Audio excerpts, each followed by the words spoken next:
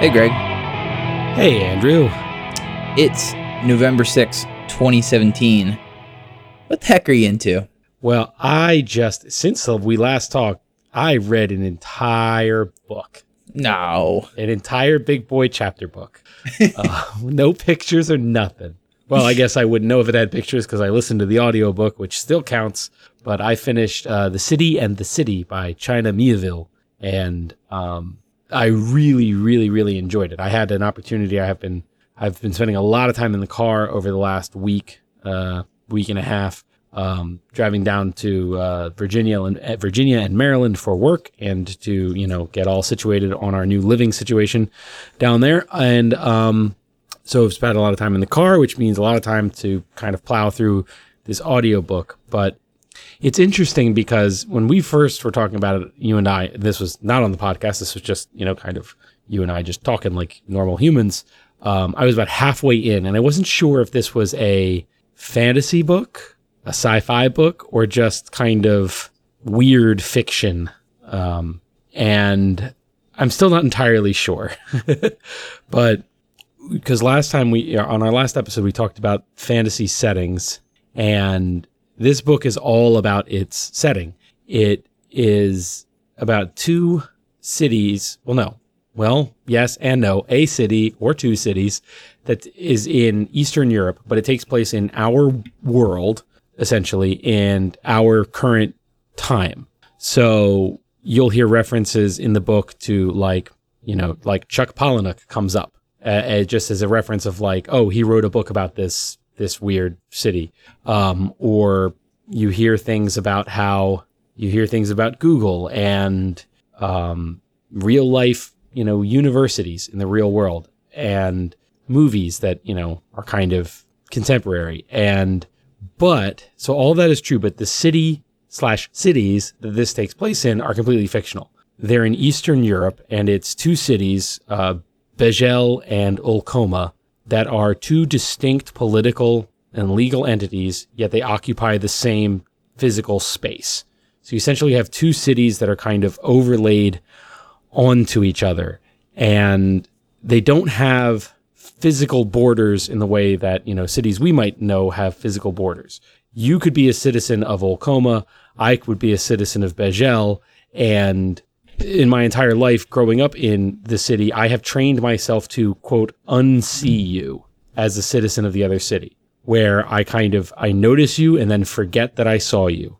I'm kind of consciously ignoring you, and you're consciously ignoring me, and I'm consciously ignoring the buildings that are in your city, even though they might be literally next door to a building in my city. And I can tell by the subtle differences in architecture and all these things. And there are laws in place that say, like, if you lived next door to me and we were friends, and I lived in one city and you lived in the other, if I wanted to visit you, even though you live next door, I would have to leave my home, travel all the way to this one particular building that exists in both cities, and essentially go through a border crossing, go in through one door, go through a border crossing within the city, come out the other door, walk back, and go to your house. And if I did it any other way, I would be instantly apprehended by a mysterious organization called Breach, which may or may not be supernatural or extraterrestrial in origin. And so that's the setting, it's kind of a fantasy setting, but it's also kind of a sci-fi thought experiment setting. And then the plot unfolds like kind of a police procedural. Basically, a woman turns up dead in Bejel, and it appears that she was murdered in Ulcoma, and we follow a detective as he tries to get to the bottom of this and reveal all kinds of startling truths about the nature of these cities. And maybe there's actually a third city that's also a part of this that, that the Bej citizens think is in Ulcoma and the Ulcoma citizens think is in Bejel, but it's incredibly good. The way that the world is built and the way that this incredibly kind of abstract concept of these two cities that occupy the same space and their borders are perceptual, not physical. He does such a good job of like bringing you into that world. And by the midway through the book, you're kind of thinking in the way that the other characters are. And you realize like, oh no, he's got to go all the way over to the other city. And and your brain has been tricked into thinking that that really is miles and miles and miles in a border crossing away, whereas it's really 10 feet. But it's really excellent. I'm still not sure what genre it is, but it's really, really, really good. And when we were talking, I was like, oh, I see what he's doing here. This is all a metaphor for class and how we're trained to ignore class to be manipulated by other higher powers. And he kind of tricks you a little bit there too, that maybe, you're kind of like, I see where you're going with this, you commie pinko. And then he kind of twists it on you again. And it's excellent. Excellent. That sounds great. How did Charlotte enjoy the book? Since she probably listened to all of it too, right? No, actually, all of this time in the car was solo because it was all, and I don't force Karen to listen to my audiobooks in the car. I wouldn't subject someone to that because I listen to them at like double speed and like just jump in the middle of this like really, really obscure, like difficult to understand thing. And it's written in such a way that, you get the sense that it's, even though you're reading it in English, the narrator, who's also the main character, points out that he's thinking in his native language. And like, there are times where he says like, he was talking to another police officer and said, put out and I only knew how to say it in English, APB on the guy. And like, you realize that they're living in another culture and another language and all these little touches of like Eastern Europe of like, they have the cheap cell phones from 10 years ago and they know it.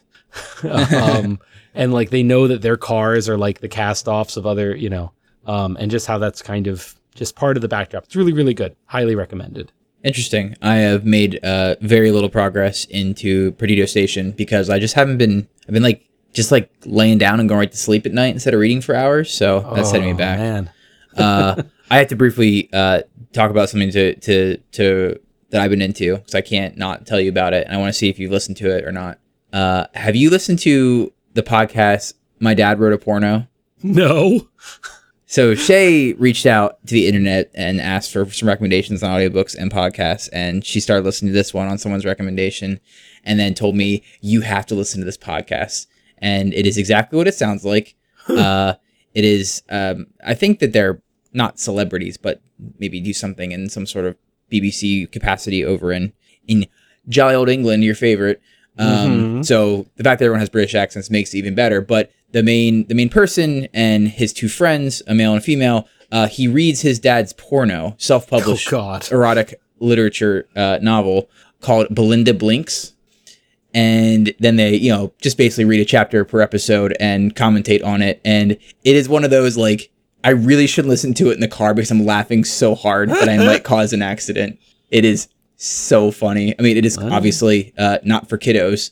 And, it is a 60-year-old man's erotic fantasy novel. So you can imagine it's got some pretty crude things in it. But God, is it funny. And I think with all your driving, you can mix up some, Kami Pinko fantasy with 20 minutes of listening to some dude's dad's disgusting thoughts.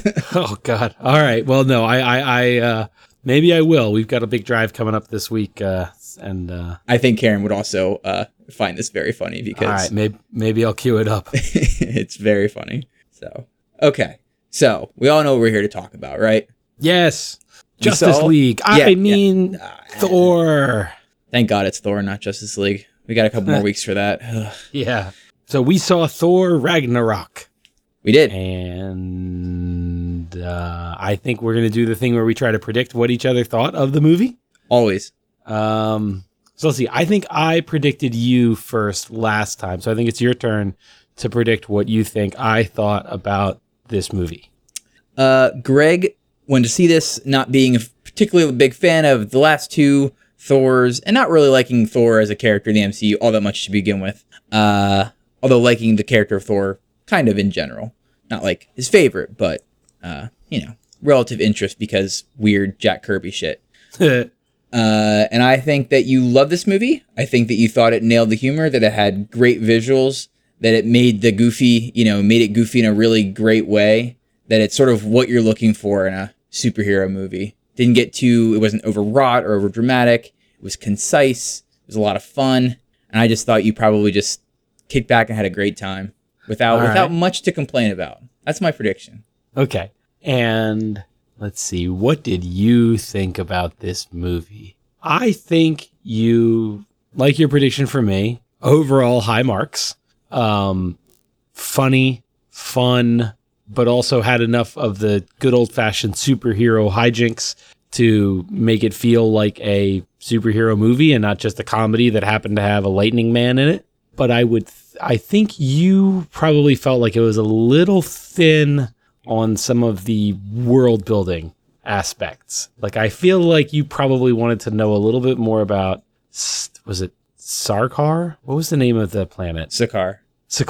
Yeah, about how Sakaar worked, and also that bringing, this third Odinson sibling in kind of out of nowhere that no one had mentioned before, and all these, kind of new rules about how Asgard works. You were probably like, meh, that feels a little contrived. Okay. Who goes first now? So I guess, so your prediction for me, pretty much spot on. I don't know, you were right. I didn't see the second Thor movie, and the first one was a little rough. Although surprisingly, or not surprisingly, but serendipitously, I happened to see this in the same theater where you and I saw the first Thor movie. Oh yeah. I saw it at Regal down there in Lancaster. That was many years ago, isn't it?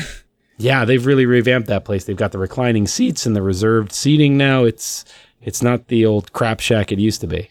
Yeah, I think that was my second time seeing it, because I think I saw it. The first Thor was the only movie I've ever seen in 3D IMAX. Oh. Because I really wanted to see it in IMAX, and 3D was the only option. And I was like, all right, well, I'm never doing this again ever in my life, because that was a terrible experience. So I went and saw it again because I wanted to actually experience it. And I enjoyed it a lot more the second time. I bet.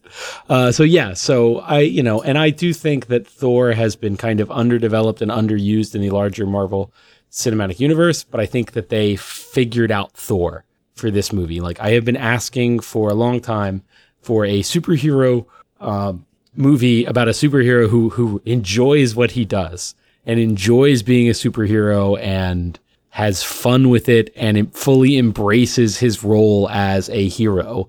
And Thor is doing that from frame one of this movie, just like reveling in what it means to be a hero, and say, like, in the kind of the callback line of, because that's what heroes do. Like, it's I have very few complaints. How'd I do with my prediction for you? Okay. So it would be objectively wrong to say that this is in any way a bad movie. This is a great movie. Correct. The humor was great. I love the development of the Hulk. I mean, nearly all the characters were really awesome. We get Pete Goldblum in there just being a freaking weirdo. Yeah, man. Great visuals. The soundtrack was cool. I liked how they disguised the marketing when it came to some of the more spoilery things, like, yeah, spoiler alert, like Thor losing an eye. And, it's just kind of nice that, like, that's not ruined by the movie. Like, there's a shot that you can see in the trailers of him jumping down the bridge, all electrified. And in the movie at this point, he's lost an eye. But in the trailers, they just CGI'd it. Or they probably didn't CGI it or whatever. So that wasn't spoiled. I like that. They said they did the same thing for Infinity War, because there's clips of him in Infinity War. They said we just didn't put the CGI eye in because, it's all going to tie together. So, and then they said this, but it's very obvious that clearly, like, improv, ad-lib nature of a lot of the humor and dialogue is something I really, really like and enjoy. And I think Hemsworth is a comedic gem. I think his delivery is great. He can really lay into that Thor is a goofy character and he's a goofy meathead, but knows how to play that off and be really funny. However, okay, let's hear your complaints, because I have a couple as well. This isn't really what I wanted. Really? Don't get me wrong. I really enjoyed it. I had a great time. I laughed a lot. It's really funny. But that's where your prediction was wrong. To me, this movie is just a comedy. It is so thin on everything else that I've come to expect from the Marvel movies that, to me, it felt like the first Guardians without any of the heart. And this is coming from someone who doesn't hate the first Thor movie and doesn't even hate the second Thor movie. I will not say they're probably some of the weaker outings of the MCU for sure. But I think that while I like the move to make Thor a little more, like you said, into what he does and a hero in with a capital H and just into that, I felt that there was a little bit of a character assassination here. Because this movie didn't have any heart. This movie didn't have any stakes. I didn't care that Asgard fucking blew up. Or that fair point. Or that Warrior 3 died. Or that Odin died for why? Do we know why Odin died? I mean, it's weird because it really, I don't know, your point about the world building, is along these lines, but I didn't really care how Sakaar worked. It was it's just a wacky planet. There's lots of wacky planets out there. It's weird. It's fine. But more just stuff that would seem more crucial to the plot. Like, why is Odin dying? Why is Loki responsible for Odin dying? Is he not? Is this like another Odin sleep? How's this all fit together? I thought it was, and I thought that, so not only those things, I could probably even get away with that, but I also think that it made for some sloppy or not sloppy, but unfortunate results.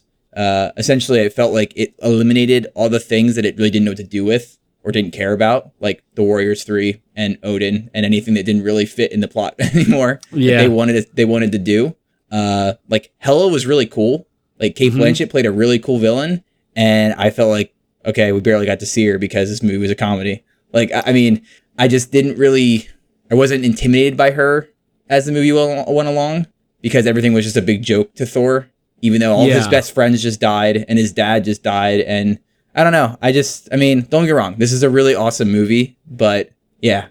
No, I think those are fair complaints. And I think you're right. They did kind of gloss over some things of they just wanted to streamline it down to a buddy comedy with Thor and Hulk. And in the process, like you say, cut out some things that maybe Thor should have had, that should have hit with a little bit more weight. That's fair. I think Goth Galadriel made and Cate Blanchett did such a great job of just knowing full on how to be a kind of scenery chewing villain without being too over the top, still being interesting. I wish I'd had a little bit more motivation from her above and beyond just kind of I want to rule Asgard, but I'm going to be mean. It just kind of felt a little bit too obvious and easy and dumb. And I do think that you're right. The stakes, and even just the stakes of how destructible / indestructible is Thor? When Thor is fighting Hela, how worried should I be? Because he seems pretty indestructible when he's fighting Hulk. And we don't really have a sense of it. And then we see Odin die, but he just kind of turns into fireflies, and that's that. But we don't really know how it works. So yeah, the stakes aren't quite there. And it didn't do a great job of making me care about Asgard either. And as funny and as neat as of the little cameos of the little Thor Loki play on Asgard. And then, when you first kind of see Asgard again and there's Scourge. And also, hey, is Karl Urban in every movie? Yeah, because he's every awesome. Sci-fi fantasy action movie. But anyway, yeah, you see him. And already I get the impression, just from what I'm seeing of Asgard early in the movie, that it's kind of a shitty place. Everybody there is kind of a jerk, and it's all kind of frivolous and crappy. And then when I see more of it, when Heimdall's running around doing his little resistance thing, it just looks like cast off Middle Earth sets, and it's just kind of hard to care. Yeah, and I wish I should have rewatched the second. I've seen the first Thor movie a number of times, but I think I've only seen the second one maybe once, maybe twice. And that movie has a lot of problems. And I completely understand and agree that, they want to try something different, want to move on to something else, change things up a little bit, because clearly that style wasn't working. However, I think that there's some weight and some meat to parts of those that are really good. And some people complain about Hemsworth acting in those movies. I don't really notice that. I think there's other people who are phoning in a little more. Anthony Hopkins, maybe Natalie Portman. But the biggest, one of my favorite threads of the Marvel Cinematic Universe is as most people's, is the Thor Loki dynamic. I just feel like that was a little glossed over here too.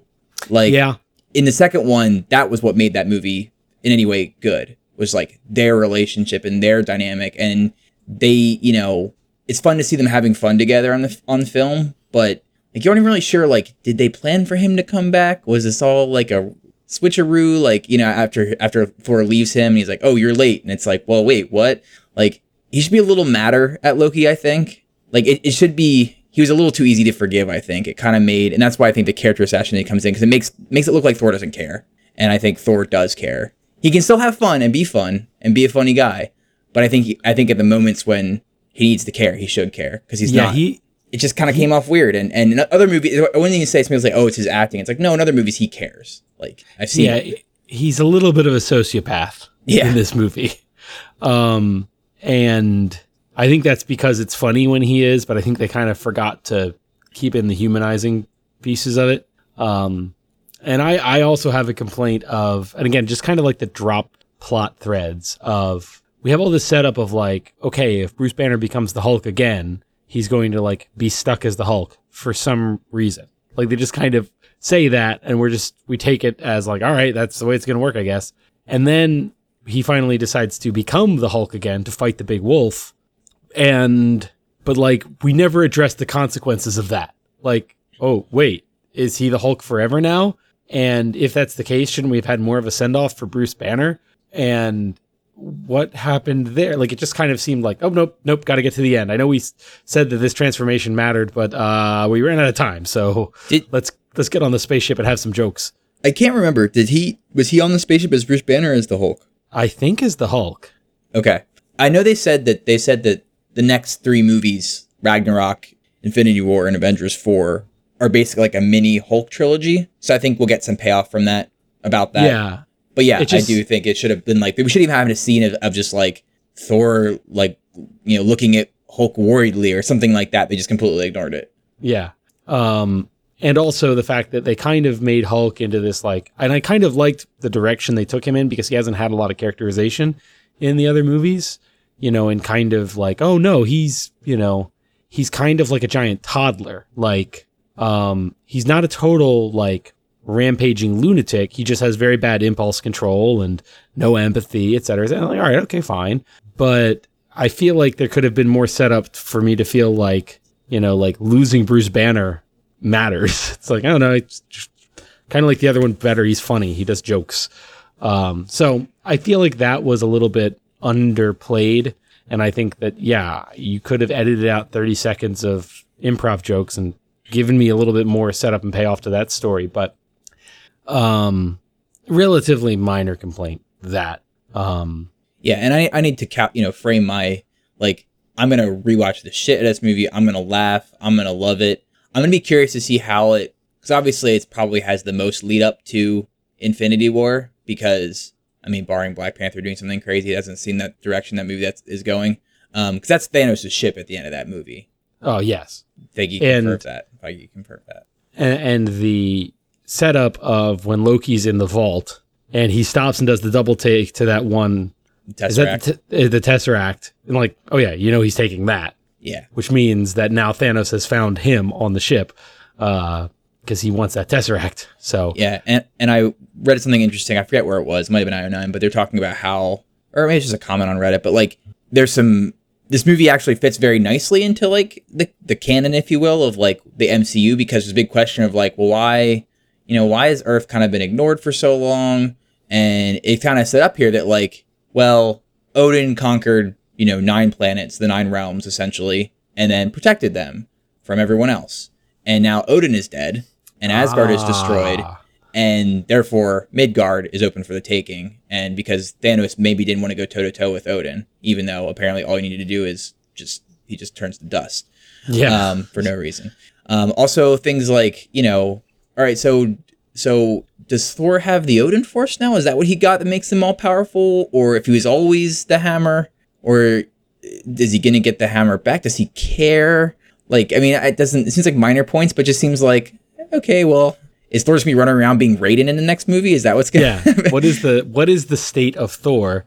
And it's funny you say Raiden, because I think when they were fighting on the Rainbow Bridge, he did like a little Raiden style, like, fly through the air vertically and just like wreck dudes. Yeah. Raiden from Mortal Kombat, kids. Yeah.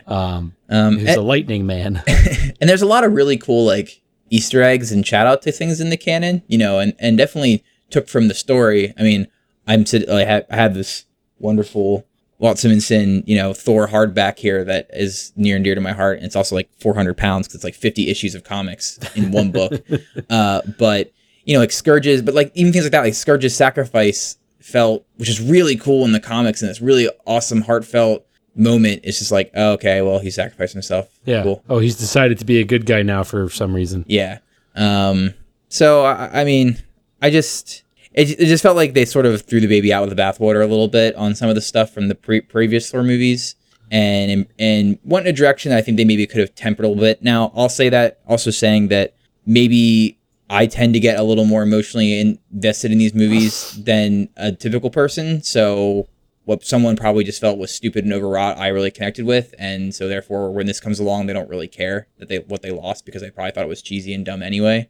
So that's probably the case. But I don't know. I think that maybe they've overcorrected a little bit, but I think that this as a reset button on some of the excesses of the recent slate of Marvel movies is good, because I think that they've leaned too hard into they were leaning too hard into daddy issues and inner team conflict and who's the good guy and, the burden of responsibility and all of that stuff, which I'm not saying it doesn't belong in superhero fiction or in these movies, but it was getting kind of heavy with that stuff, and you kind of wanted to bring some of the fun back and to make it a little bit lighter. And also, just getting off of, and the same thing is true for Guardians, just getting off of Earth and, and also it was interesting that the big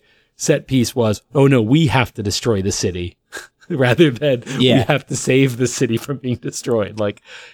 Nice touch.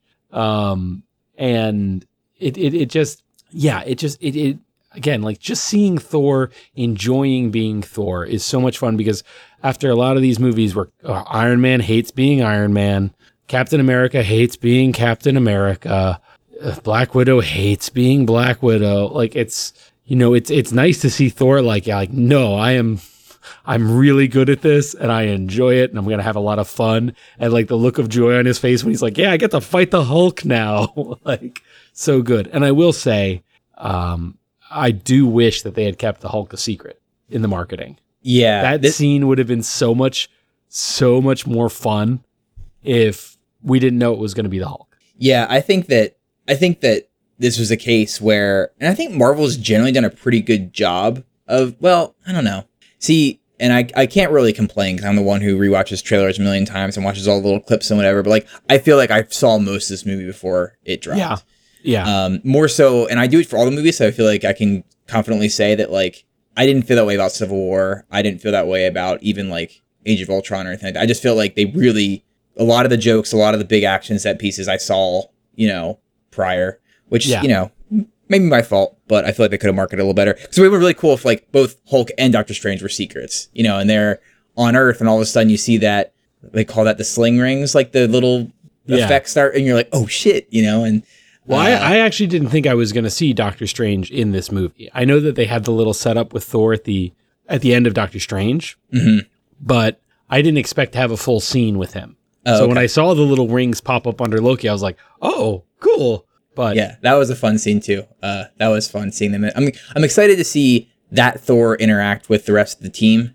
Yes. In the next movie. Fun Thor. Yeah, fun Thor.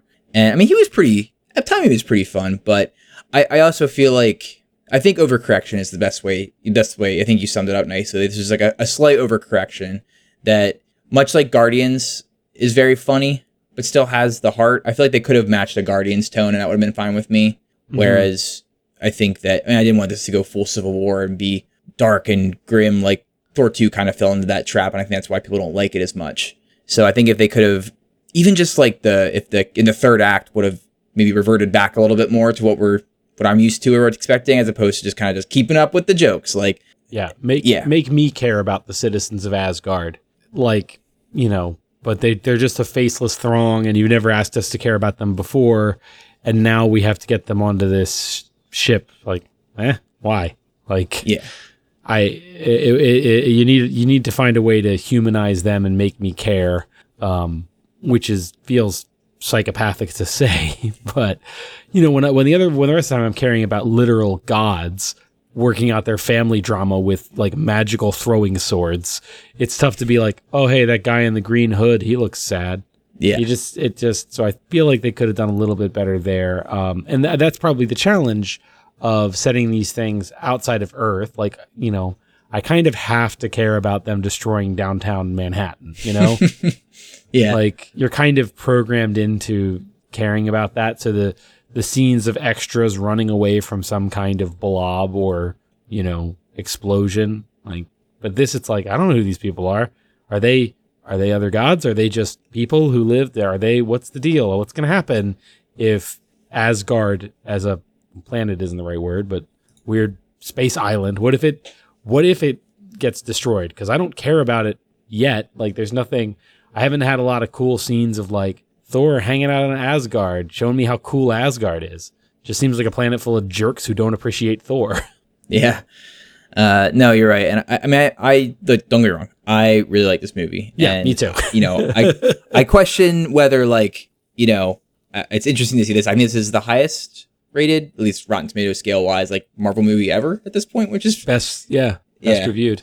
Best reviewed. So, I'm sure it'll do great, and that's good. I think that mixing it up is fine. I just hope that, I also wonder if this is going to feel like, is this going to stick out compared to Infinity War and Black Panther? Is it really going to stick out too far? Maybe it's a little bit too far. I don't know. We'll see. But I really liked it. I really like Thor. I want more Thor. Give me more Thor. And more Hulk, because I really wanted to be on the scene. I really hope they release some in the whatever, what physical media do people use nowadays? Blu-rays? Yeah. On the extra footage behind the scenes, I want to see the non CGI'd version of Mark Ruffalo, in Wakiti's there. All right, give me your best petulant 4-year-old. No, this, just freaking out. So I want to see a little more of that as well. But, also shout out to Beta Ray Bill on the big statue in Sakaar. Hopefully we see him at some point. Favorite of mine. Oh, I didn't notice that. Yeah, there's a lot of good Easter eggs with the canon and stuff. That's why it's for some of the things that they sort of ignored or wrote off, I was like, that's weird. Because they're doing this over here and it's really kind of deep. And Korg and Meek, Merrick, I don't know. They're from Planet Hulk, and the War Hulk storyline. Although very different characters for sure. But yeah, so I hope that Wakiti sticks around and does another Thor movie and is involved in the MCU. I think he did a great job, and I want to go check out some of his. I've never watched his other movies. I've heard a lot of people are just obsessed with him. So, yeah. Yeah, I think that, anybody who digs into his back catalog, this director is going to be surprised. This really is his first movie he's done that's at all like this, and I haven't seen all of his other work, only parts of it, but it is much more in the comedy vein and in just the kind of, small independent family dramedy vein. Gotcha. But I guess, and I think this will be a good segue into news. If you like his style of comedy, especially, I would highly recommend recently a movie he did called What We Do in the Shadows, which I think we've talked about on the show before, but it is a mockumentary style movie about 3 vampires who are roommates. And he's one of the vampires. Jermaine Clement from Flight of the Conchords is another one of the vampires, and it is phenomenal.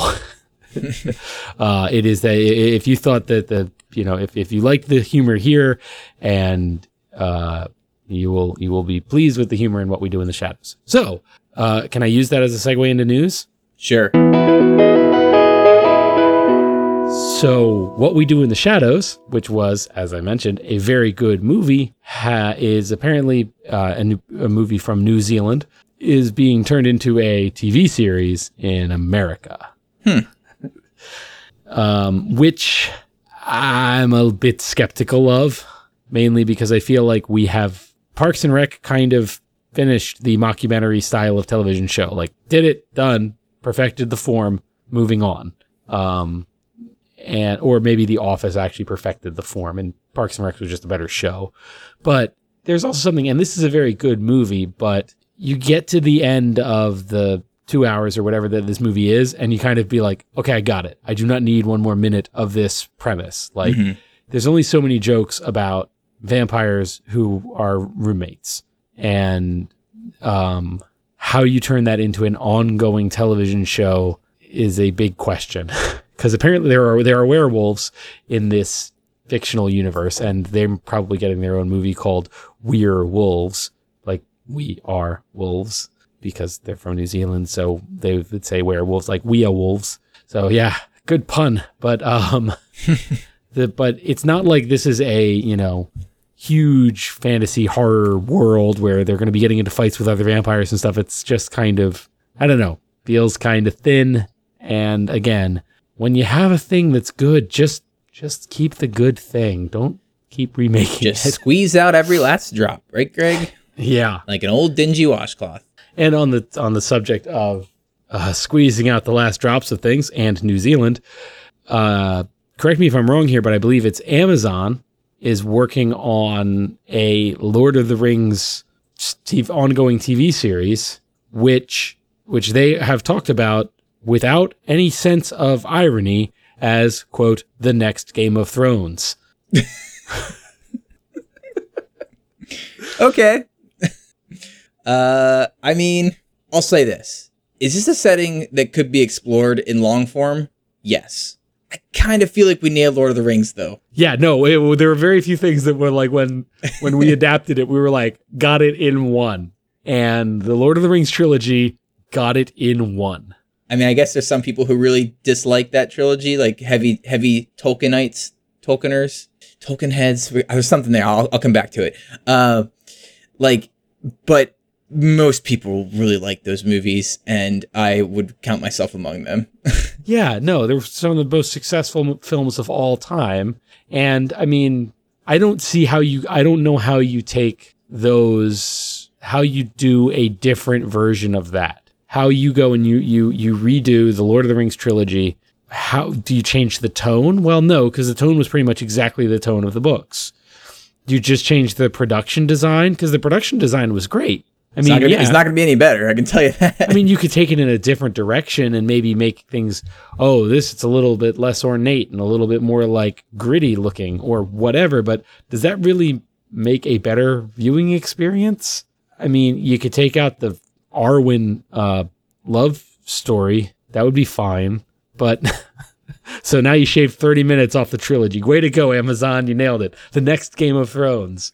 Yeah, I don't know. I mean, it's just like, it's hard because in my mind, like, it's just such I wouldn't say perfect, but like the casting and just everything just fits so perfectly. I don't know what you would do. So, I mean, unless they're saying Lord of the Rings in like the macro sense, like they're going to start adapting some side stories, or I don't know, maybe more of an anthology thing, but they said Lord of the Rings, and you think they'd be a little more purposeful because they know there's a bunch of nerds out there. They're going to be like, what the fuck are you talking about? Because if this was the Silmarillion, they'd say the Silmarillion. Yeah. If this was The Hobbit, they'd say The Hobbit. But the Lord of the Rings is a specific thing that people know about. And they could also, if they wanted to just say, like, we're going to do a Middle-earth television series, they could say that too, because people know what Middle-earth is. EA just marketed a very successful video game under the heading Middle-earth. I don't know, man. This one caught me off guard. I don't even know what to think. Amazon's doing some weird stuff, but segue. All right. I called it. Did I not? I don't know. We've called a lot of things. What did you call this? Twilight Zone. New Twilight Zone. That's right. Jordan Peele. Yep. Who, by the way, is doing everything nowadays, apparently. I don't know how that man sleeps, because I'm about almost finished with Big Mouth, and holy shit, that show is funny. Big Mouth, pretty good, isn't it? Oh, God. It's so gross and awesome, and I just love every character in it. Yeah. And the voice actors and the guest voices. I mean, I didn't know who Nick Kroll was, because I'm not really into that like sphere, but then I looked at him like, oh, he's the douche from Parks and Rec. Yeah. So that's actually the thing about Nick Kroll, is that Nick Kroll is an incredibly funny writer and an incredibly talented character performer. But because in a lot of things you've seen him in, he's that's like one of his characters, like the douche on Parks and Rec, or, you know, when he had his show on Comedy Central, some of his most popular characters were like these Jersey Shore types. So he kind of gets lumped in with that kind of thing when it's like, oh no, that's just like one of the many impressions he does. Mm-hmm. So I think that like Nick Kroll kind of has a kind of a shitty reputation, despite, and he kind of played a sleazebag kind of douchey guy on The League. But he's actually, and, you know, I'll say again, you know, go watch Oh Hello, on Broadway on Netflix, and you'll see that this guy, and again, just listening to all the voices he does for Big Mouth, and actually like the way Big Mouth is written in a very intelligent, very sensitive way, he's a lot better than he gets credit for, I think. Yeah, I think so too. But definitely not afraid to be I wouldn't say a little crass, very crass. I think my favorite characters are the gym teacher, played by Nick Kroll. Uh-huh. And I don't know his name, and I'm going to sound insensitive when I say it, but the kid who's like the clearly autistic kid who has like the rolly backpack. Oh yeah. He's like barely in it, but every time he shows up, I just lose my shit because it's just like, I understand that emotion. Oh man, this show is really funny though. I was like, I want to show Shay, but I'm just like, I just think it's just gonna be a little bit over the line for her on just a lot of masturbation jokes. A lot of jizz jokes. Yep. So, but it's so funny. So I only have outside of those things 2 pieces of news, and the first I'll start with the fun one, and we'll end on the shitty one. Great. The first one is Disney's trying to buy 21st Century Fox. Yeah. So this story like is being updated as we speak. So by the time I get this thing on the internet, it will probably have developed further. But the story that's been coming out is that Disney has been in talks, which apparently have stalled as of the last couple of days. But they were in talks that are, it hasn't been turned off. Its talks have stalled, but that doesn't mean it's over. Disney has been in talks to buy 20th Century Fox, which is so. And there's an important distinction here because a lot of the headlines are saying Disney is buying Fox, and to a lot of people that means they're buying the Fox television network and maybe Fox News and all these, but they're buying 21st Century Fox, which is the entertainment production arm of the larger Fox organization. They're the people that make a lot of the shows that are on Fox and a lot of the movies under the 20th Century Fox banner. But this doesn't mean that Disney is going to own the Fox network or Fox News, just the studio that makes some of the entertainment programs that, are on Fox or on other networks or are movies. And what the important, bad word, but the interesting thing about this is that means if that goes through with it, Disney will own all of those Marvel properties that previously only been on Fox, namely X-Men and Fantastic Four. Yeah, they actually said that the reason Fox is entertaining this idea is because they want to focus more on sports and news, which is just where we need them to focus. But so I'm not going to touch on the monopoly to the discussion and the mouse, the all-consuming mouse, because you can read that in every comment everywhere on the internet. But you can also read what we're going to talk about because we're nerds. But so the interesting thing for nerds is that like you said, they're going to be able to have these properties back under the Marvel Studios potentially banner. Who knows? But my question to you, Greg, is how would you like them to handle this if this goes through? I'm honestly not sure. I don't know that you can make Fantastic Four work in the larger context of the Marvel universe unless you go way out and make them even weirder than Guardians of the Galaxy, like real explorers of the unknown kind of thing. Not, Guardians of Earth. And no, they're always out in space dicking around on some super science adventure. And I also don't know how you make Fantastic Four work in a post-Venture Brothers world. I also don't know that the current Marvel Cinematic Universe is big enough to also contain the X-Men.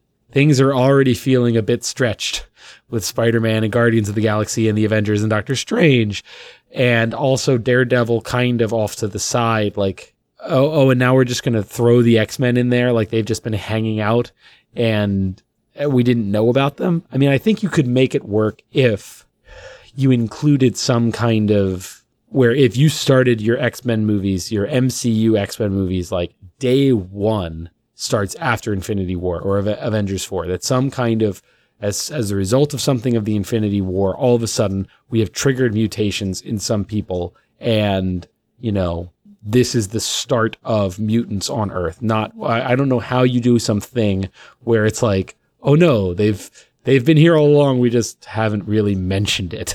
Like Wolverine was just running around in New York, but, you know, he never crossed paths with Iron Man. Like, I think that's crazy. Yeah, I mean, I don't see how you put them. I think that, I mean, a lot of people have recommended this, and I think I agree. Just X-Men are big enough to stand in their own universe and kind of hold it up on its own shoulders, especially if you're going to branch out into some of these other avenues like Deadpool and New Mutants and whatever else.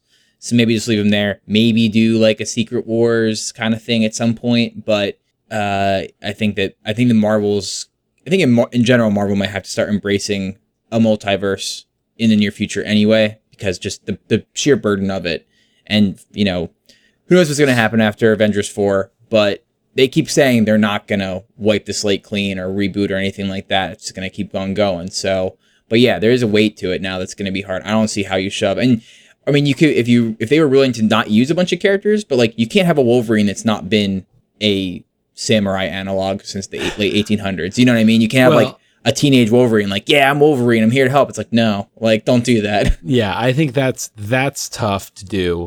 And I kind of would like to see, I can envision a version of the X-Men that exists in the MCU, but where there's only 5 X-Men. You know, kind of original X-Men, like, it's just these 5 that this one guy has rounded up, and they're kind of like a special forces unit, and they've been in hiding. Or you do something, I mean, you're gonna have all kinds of reality bending nonsense with Infinity War, and you have them pop over from an alternate reality. But I think you have to, like you say, really cut down the character count, and it can't be the way that X-Men kind of evolved into in the 90s, where, you know, Xavier's school has a class size of 200 every year, and where every 5th person in the world is a mutant. Like, that doesn't work in the larger MCU, but I think you could find a home for, you know, a small team of mutants. And yeah, the hard part is, I mean, nobody would be stupid enough to make an X-Men series without Wolverine in it. But yeah, you've got this old guy, and, you know, who's been around, and at least in the Wolverine character, you know, what we know about him, there could be a version of Wolverine who, because he's kind of a loner, has just stayed out of all of the nonsense that's been going on in the larger MCU until now. Yeah, I mean, you could maybe make it work. You know, and I think you can make a Fantastic Four work, maybe, given some of the more wacky, you know, we've kind of on a wacky streak. We got Guardians and Thor now, and Doctor Strange. You got some weird stuff. I think you could do. I think you're right about having them be in a little more space bound. Although, you know, I do like the way the Fantastic Four sort of sits alongside the Avengers, but kind of do their own thing, and it's an interesting dynamic there. But what is really the best pickup here, for me at least, is the villains. I mean, you're going to get Galactus, you're going to get Silver Surfer, who's not, I guess, you know, not a villain, but you're going to get Dr. fucking Doom. I know, your favorite buddy. You're going to get Kang, Conqueror, who for some reason, despite being an Avengers villain, was under the Fantastic Four property rights. So a really good pool. And I mean, having like a legit Dr. Doom be like a foe of not just the Fantastic Four, but like the Avengers in general, you know, master of science and technology, like, and magic. It's just like, yeah, I want to see that guy. Yeah, a Dr. Doom as the next big bad after Thanos could be great. So, well, I mean, it'd be pretty crazy. Also, some minor things I was reading about how Fox owns the rights to the first Star Wars movie in perpetuity, like the distribution rights. So Disney doesn't make any money off Episode 4 when they sell it. Now, I guess 5 and 6. The rights expire in like 20 years, something like that. But yeah, very interesting. So they would actually have the rights to that. So people were also saying that it'd be good to have the 20th Century Fox like fanfare come on before Star Wars again. Yeah. Not that I really care, because who listens to those anymore anyway, since we're all just fast forwarding through it to get to the good parts. But yeah, so very interesting. I mean, when I saw a headline today, I was like, what the fuck? Like, it kind of took me off guard, but yeah. And it seems like Fox is probably trying to reorganize and shake off this part, the entertainment production division. And also because, I mean, if I was the executive at Fox, I'd be looking at it and I'd be like, guys, we have been trying, but we cannot make these characters work. We are not making money on these guys. We should sell them back. We should sell the rights. Why, I'm not one of the conspiracy theorists that thinks that Fox is like consciously trying to make the X-Men movies shitty. I just think that for whatever reason, they are not doing as good of a job. And if I was looking at the balance sheet, I would say these things aren't making us money. And the mouse is over there and wants to give us a big pile of cash for them. Let's do it. Yeah, I mean, I feel like if this is one of those things where if both parties are interested in this, it will happen at some point. Yes. I think it's in both parties' best interest.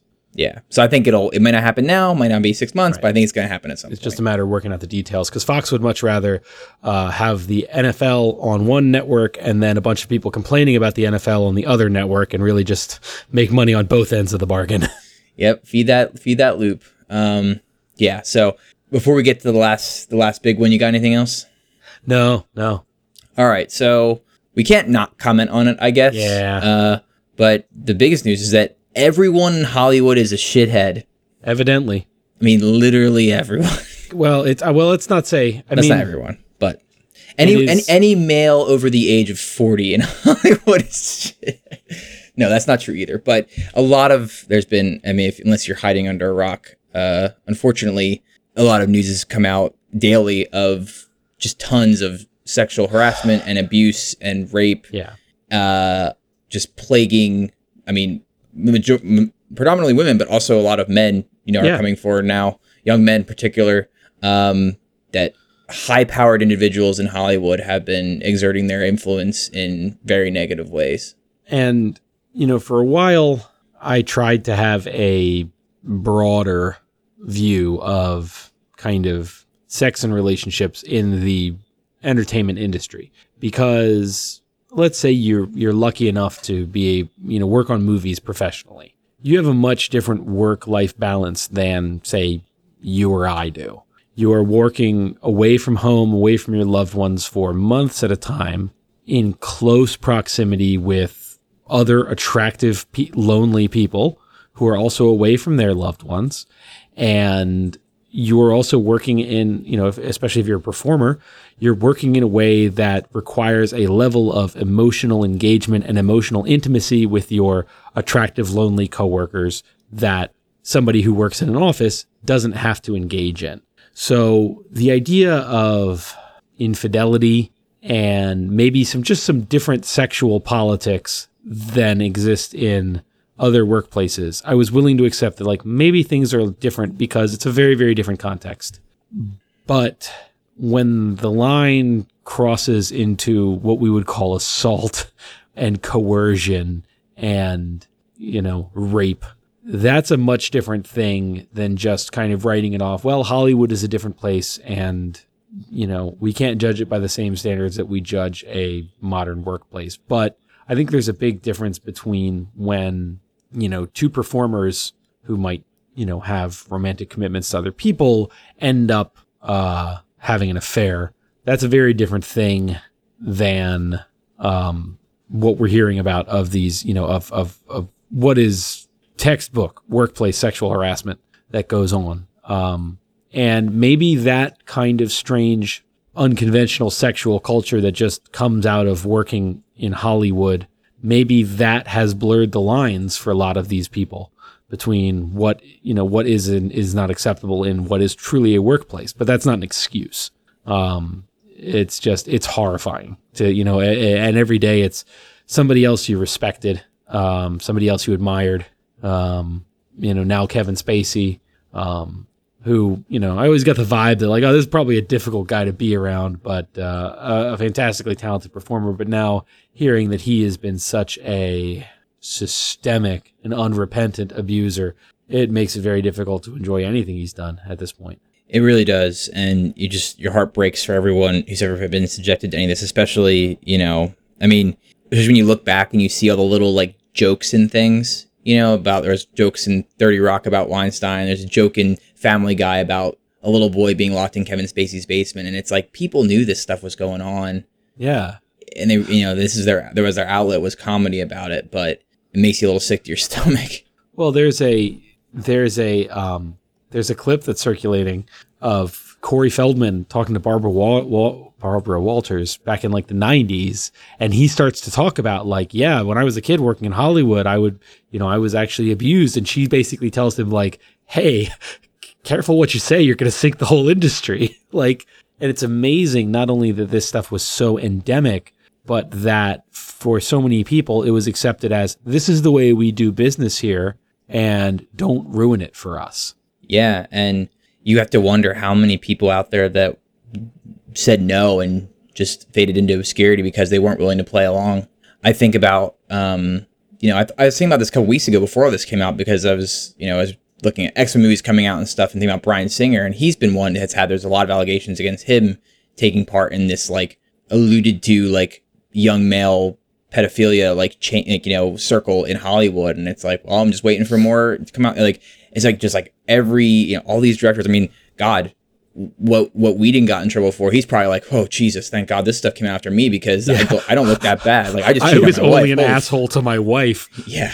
So the one thing that this has really reinforced for me, something I've always heard and agreed with, is that this type of thing, sexual harassment, sexual assault, rape, it's very rarely about the sex, because these people, these rich men, A, they could afford to buy sex from any area they want, or B, there is thousands of women who would love to, I'm sure, line right up, that's a terrible thing to say, but like they could probably woo in a more, maybe still a sort of gross sexual politics way, but at least you have willing participants. Right.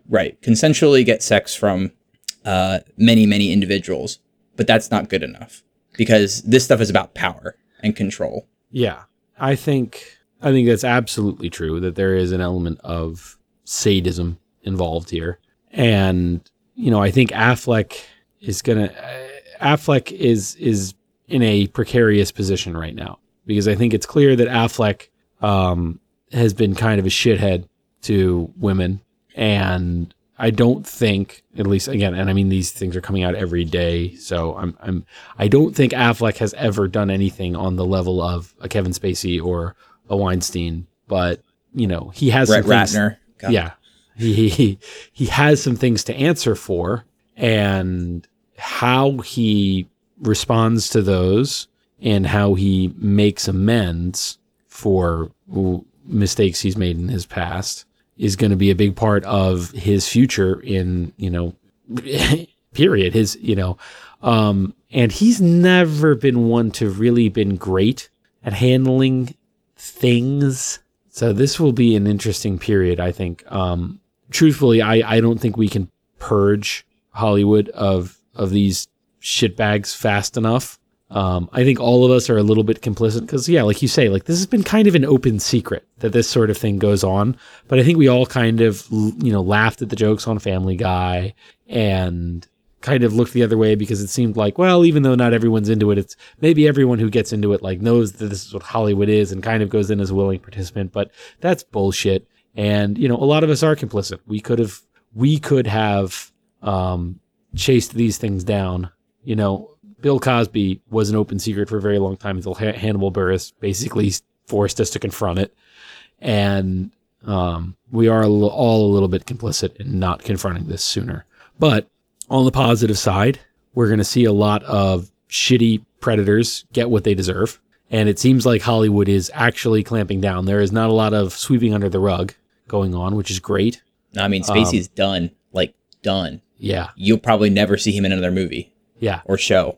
Ever, from the sounds of it. Yeah.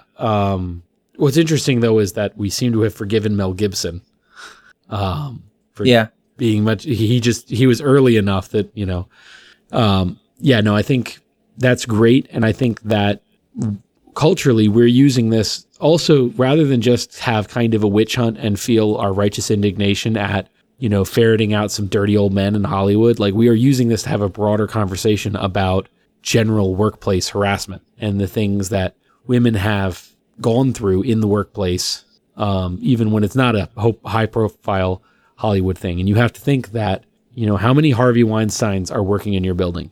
And, now, truthfully, Hollywood doesn't have an HR department, but, a lot of the reasons that these women who've been abused and assaulted haven't come forward sooner are a lot of the same reasons that the women in my workplace or your workplace haven't come forward sooner. It's very similar thoughts and feelings, and being able to have a broader conversation about it and the #MeToo campaign, I think is pretty illuminating.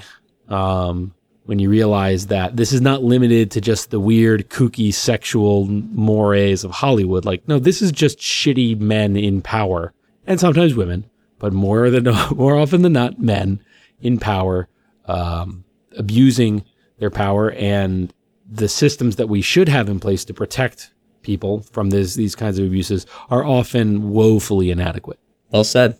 I mean, it's just very unfortunate, and but it is the silver lining is that it is coming out, and hopefully it will result in some change. Well, and I think we also need to confront, and I think it's starting, because you are starting to hear some accusations happening, not in the political world. You're hearing about, congressional staffers starting to name names of people who have abused them. But I think that we have to keep reminding ourselves that Harvey Weinstein is losing his job and his company, but we knew all of this about Donald Trump and still elected him president. Yep.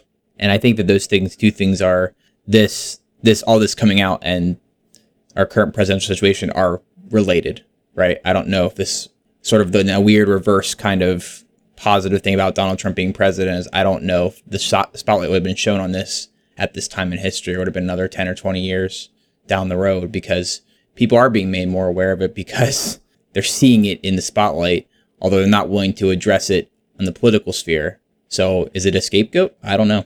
Well, and I think that one of the things that for a long time, whenever a woman would come forward and say such and such celebrity abused me, the quick response would be, this is a shakedown. This person they just want a settlement because, Jay Leno doesn't want to be embarrassed. I feel like this happened to Jay Leno. I'm not sure. Maybe I don't want to slander. But, and that was the big response from the Trump campaign when all of the women came forward after the Access Hollywood tape saying, yeah, that shit happened to me. I've got receipts. And they were like, no, it's all lies. They just want publicity. Or they just want money. But I think that that excuse is getting harder and harder and harder for people to believe. And now that, again, all of this Hollywood stuff, plus Bill Cosby, plus the Me Too campaign, is making us as a culture, actually believe women when they say they've been abused, which may help actually prevent this cycle, break this cycle. We can hope. We have to hope that some positive can come out of it, right? Yeah. So that was a bummer way to end an episode that started off about a movie that's the most fun possible, but I couldn't not talk about it. No, so. Yes. We these are things that aren't to ignore is to condone in some ways. Yeah. So public service announcement, don't be a shithead. Yes. And if you feel like you're skating up against the line of being a shithead, you're over the line. Yes. Yeah, for sure. For absolute sure. So do we have any recommendations to send us off? It's not a personal recommendation because I haven't had a chance to actually get into it yet, but I'm making this recommendation for strategic purposes. I would recommend everyone go out and buy Wolfenstein 2, The New Order, because reviewers I trust tell me it is an excellent game. And secondly, we talked an episode or two back that kind of narrative video games, especially at the AAA high budget level, are facing a crisis right now. And the more games like this sell, the more sense it's going to make for studios to keep making them. So it's worth a purchase. And thirdly, it is a game about literally fighting Nazis in America, and it knows exactly what it is and when it's being released. And that is something that should be encouraged So go play Wolfenstein because I can't. I have to move this month. I don't have time to play video games. My recommendations are to be on topic. I would recommend if you can track down anything by Walt Simonson, any of his Thor runs, particularly Ragnarok, you'll be able to see a lot of the inspiration drawn and Easter eggs and things. And it's just a great comic series overall.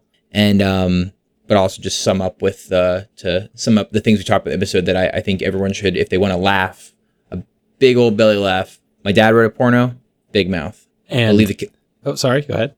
Leave the kids at home though. Oh yes, leave the kids at home for both of those. Leave them far at home.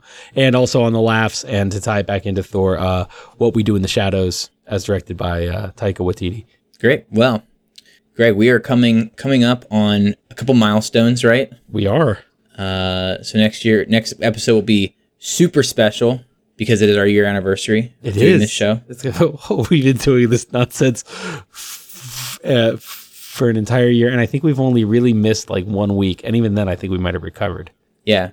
Good so God. I mean, given our busy schedules, that's something to be proud of. Yeah, I think so.